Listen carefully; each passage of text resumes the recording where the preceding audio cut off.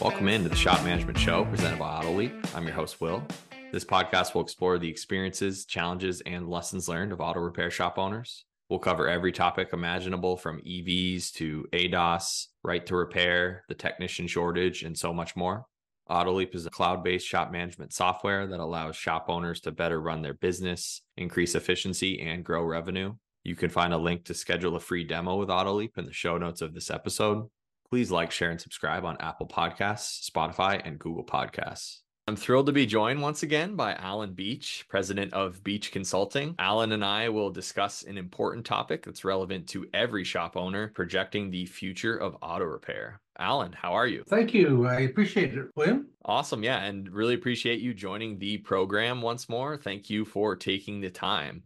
Let's start our conversation with a focus on the current state of auto repair before we look ahead. So what are some of the key trends you see currently shaping the auto repair industry? Let's start by saying that it's never been a better time to be in the auto repair industry than it is right now.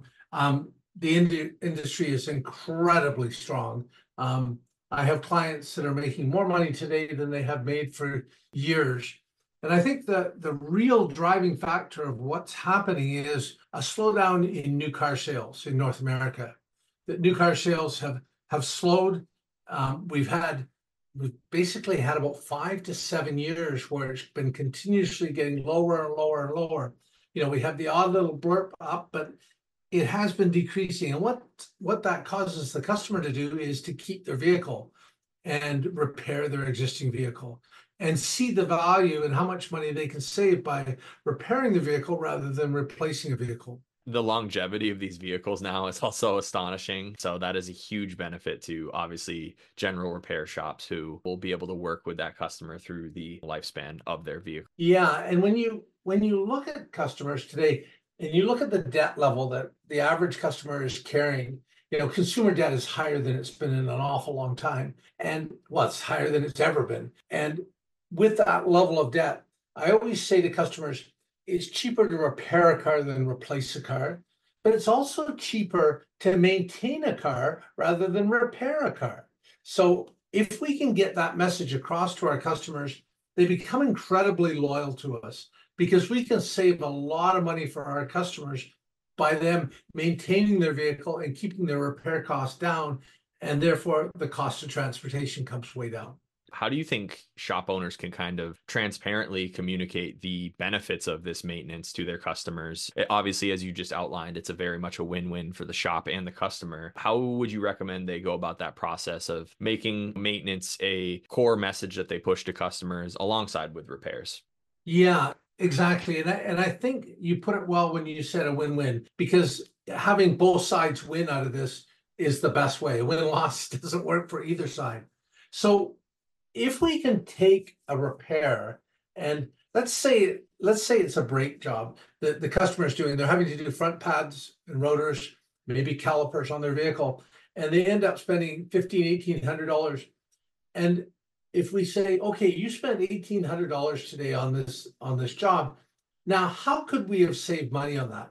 Well, we recommend that the brakes get taken apart every year and a half and lubricated and cleaned. You know, we think that you can get an extra 50% of the life out of it. And that's such a tremendous savings. If we do the brake fluid, if we flush the brake fluid, then we can save the hydraulics so that they don't have to be done. And just talk about that.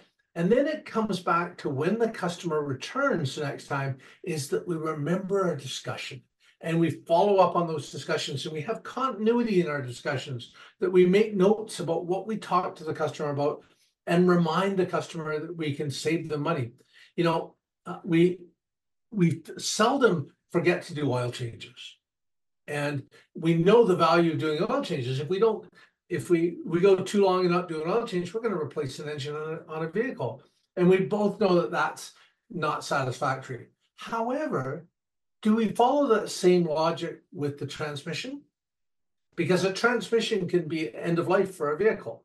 If a customer has to spend $5,000 on a transmission, that's oftentimes end of life on the vehicle. Or if we don't do the coolant on a vehicle, then we end up having a head gasket, and that's a $4,000 replacement.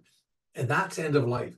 And we don't want to have those end of life occurrences on a vehicle that we're maintaining. Really love how you broke that down. And I think it's also speaks to establishing a layer of transparency with your customers when you're communicating regarding their maintenance needs. I also think it's like, we talked about the win-win a little bit. I think you're turning it from more of a transaction with a business into kind of a, lifelong partnership with the customer, and it kind of creating that dynamic.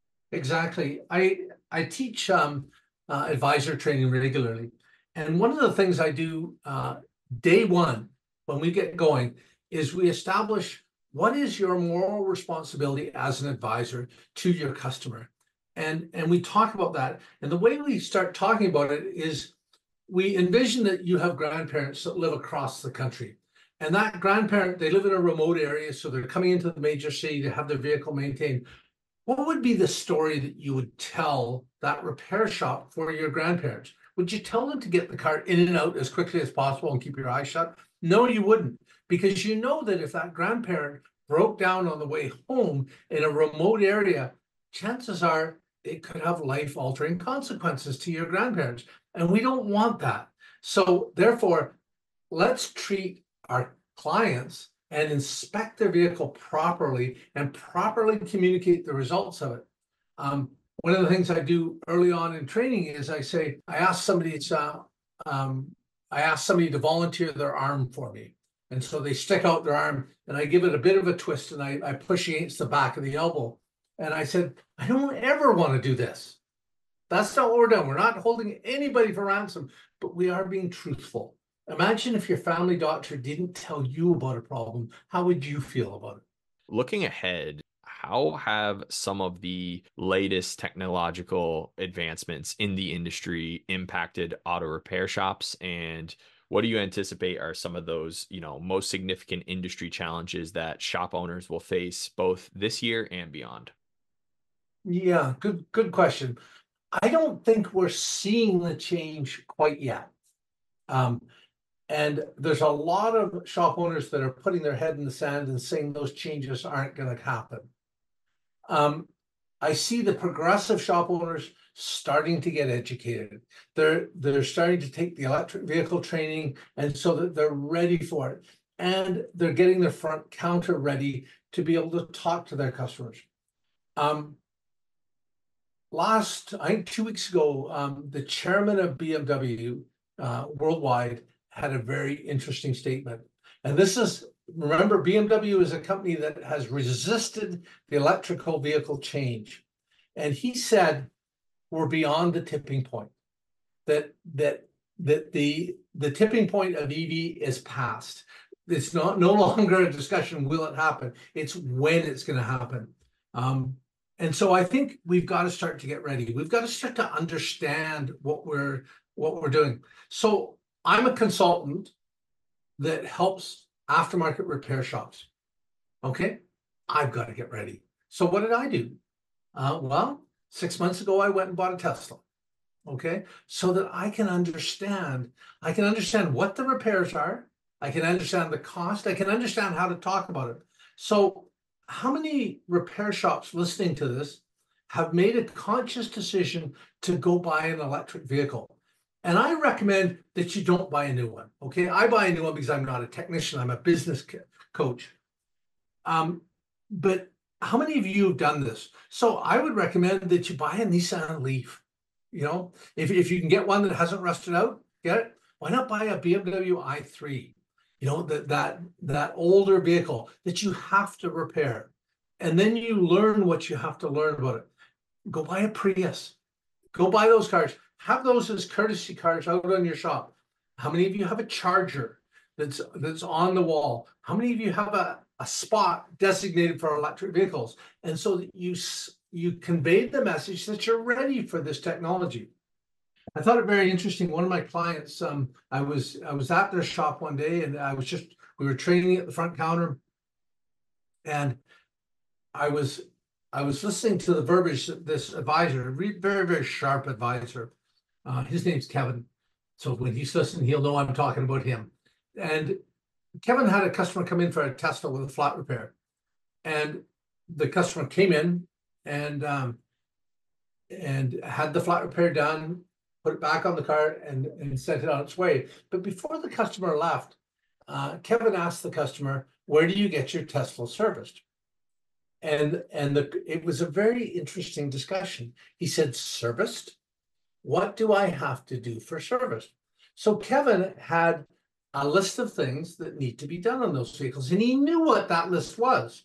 Of the regular maintenance things, brakes need to be serviced on a regular interval, and tires need to be rotated. The other things that need to be done on this vehicle, and he knew what that list was. And he says, I have a PDF guide that we at this shop, XYZ shop, we produce for our customers to help you to understand, because they're not getting that message from Tesla. Tesla is not talking to customers about what needs to be serviced. So therefore, he had the maintenance guide. They knew at the counter, and he was able to give it.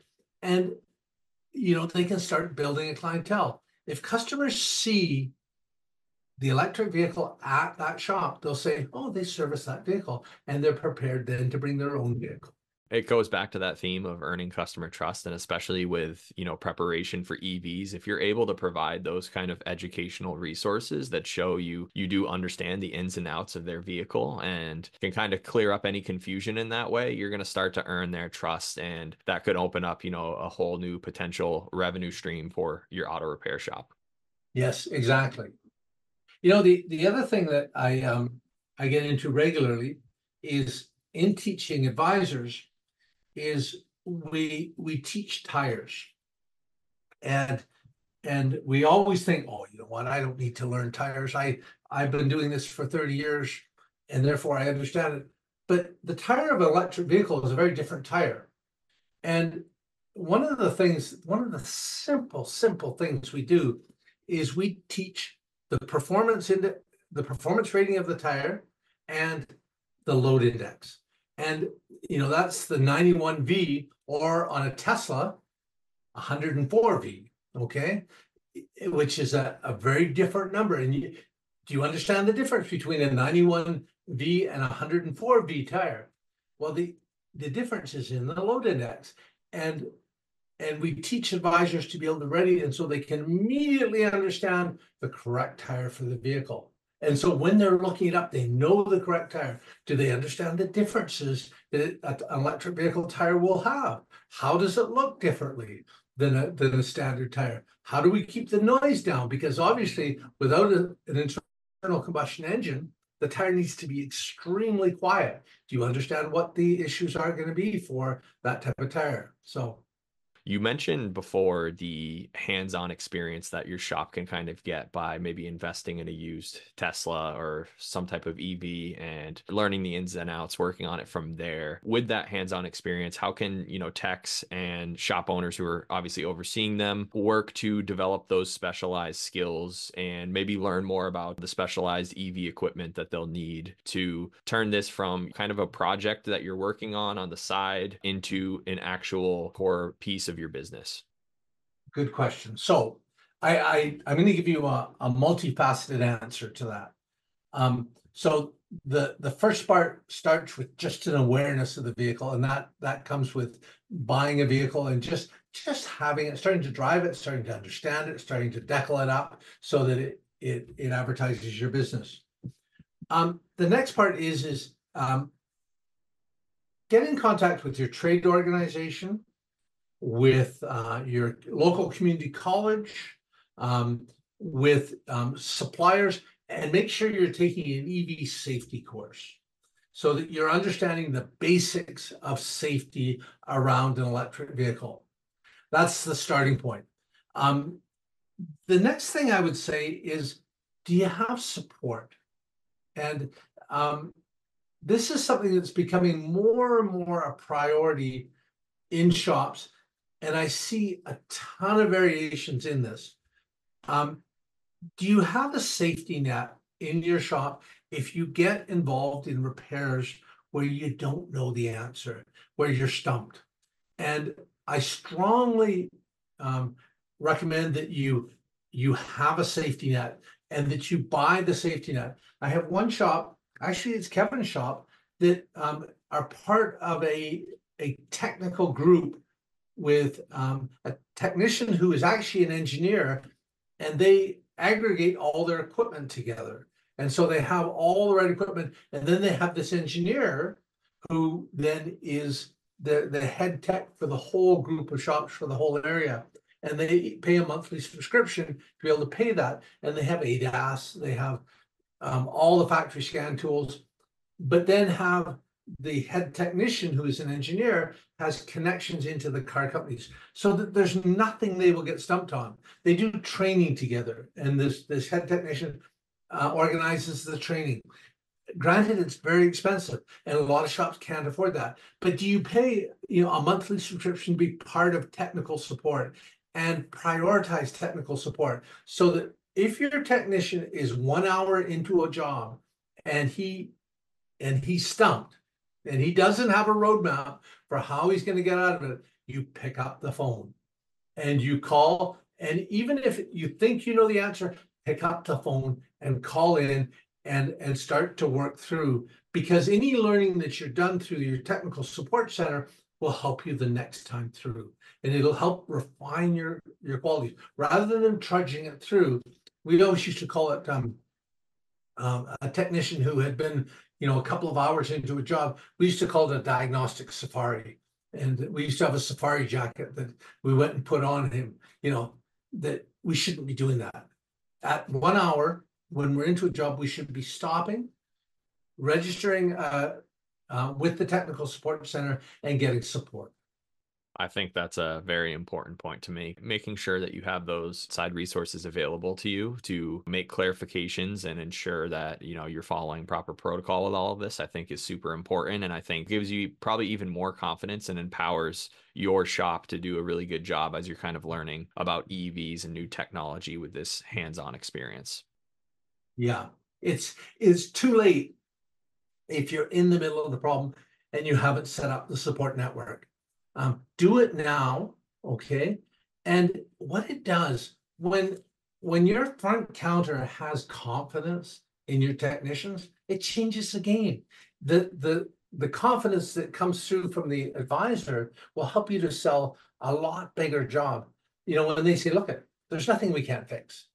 And we're, by the way, we're the friendliest and we're reasonably priced in what we do. I didn't say cheap. I didn't say that at all. In fact, I recommend that you're one of the most expensive shops, but you're technically competent, and that confidence comes through from your advisors.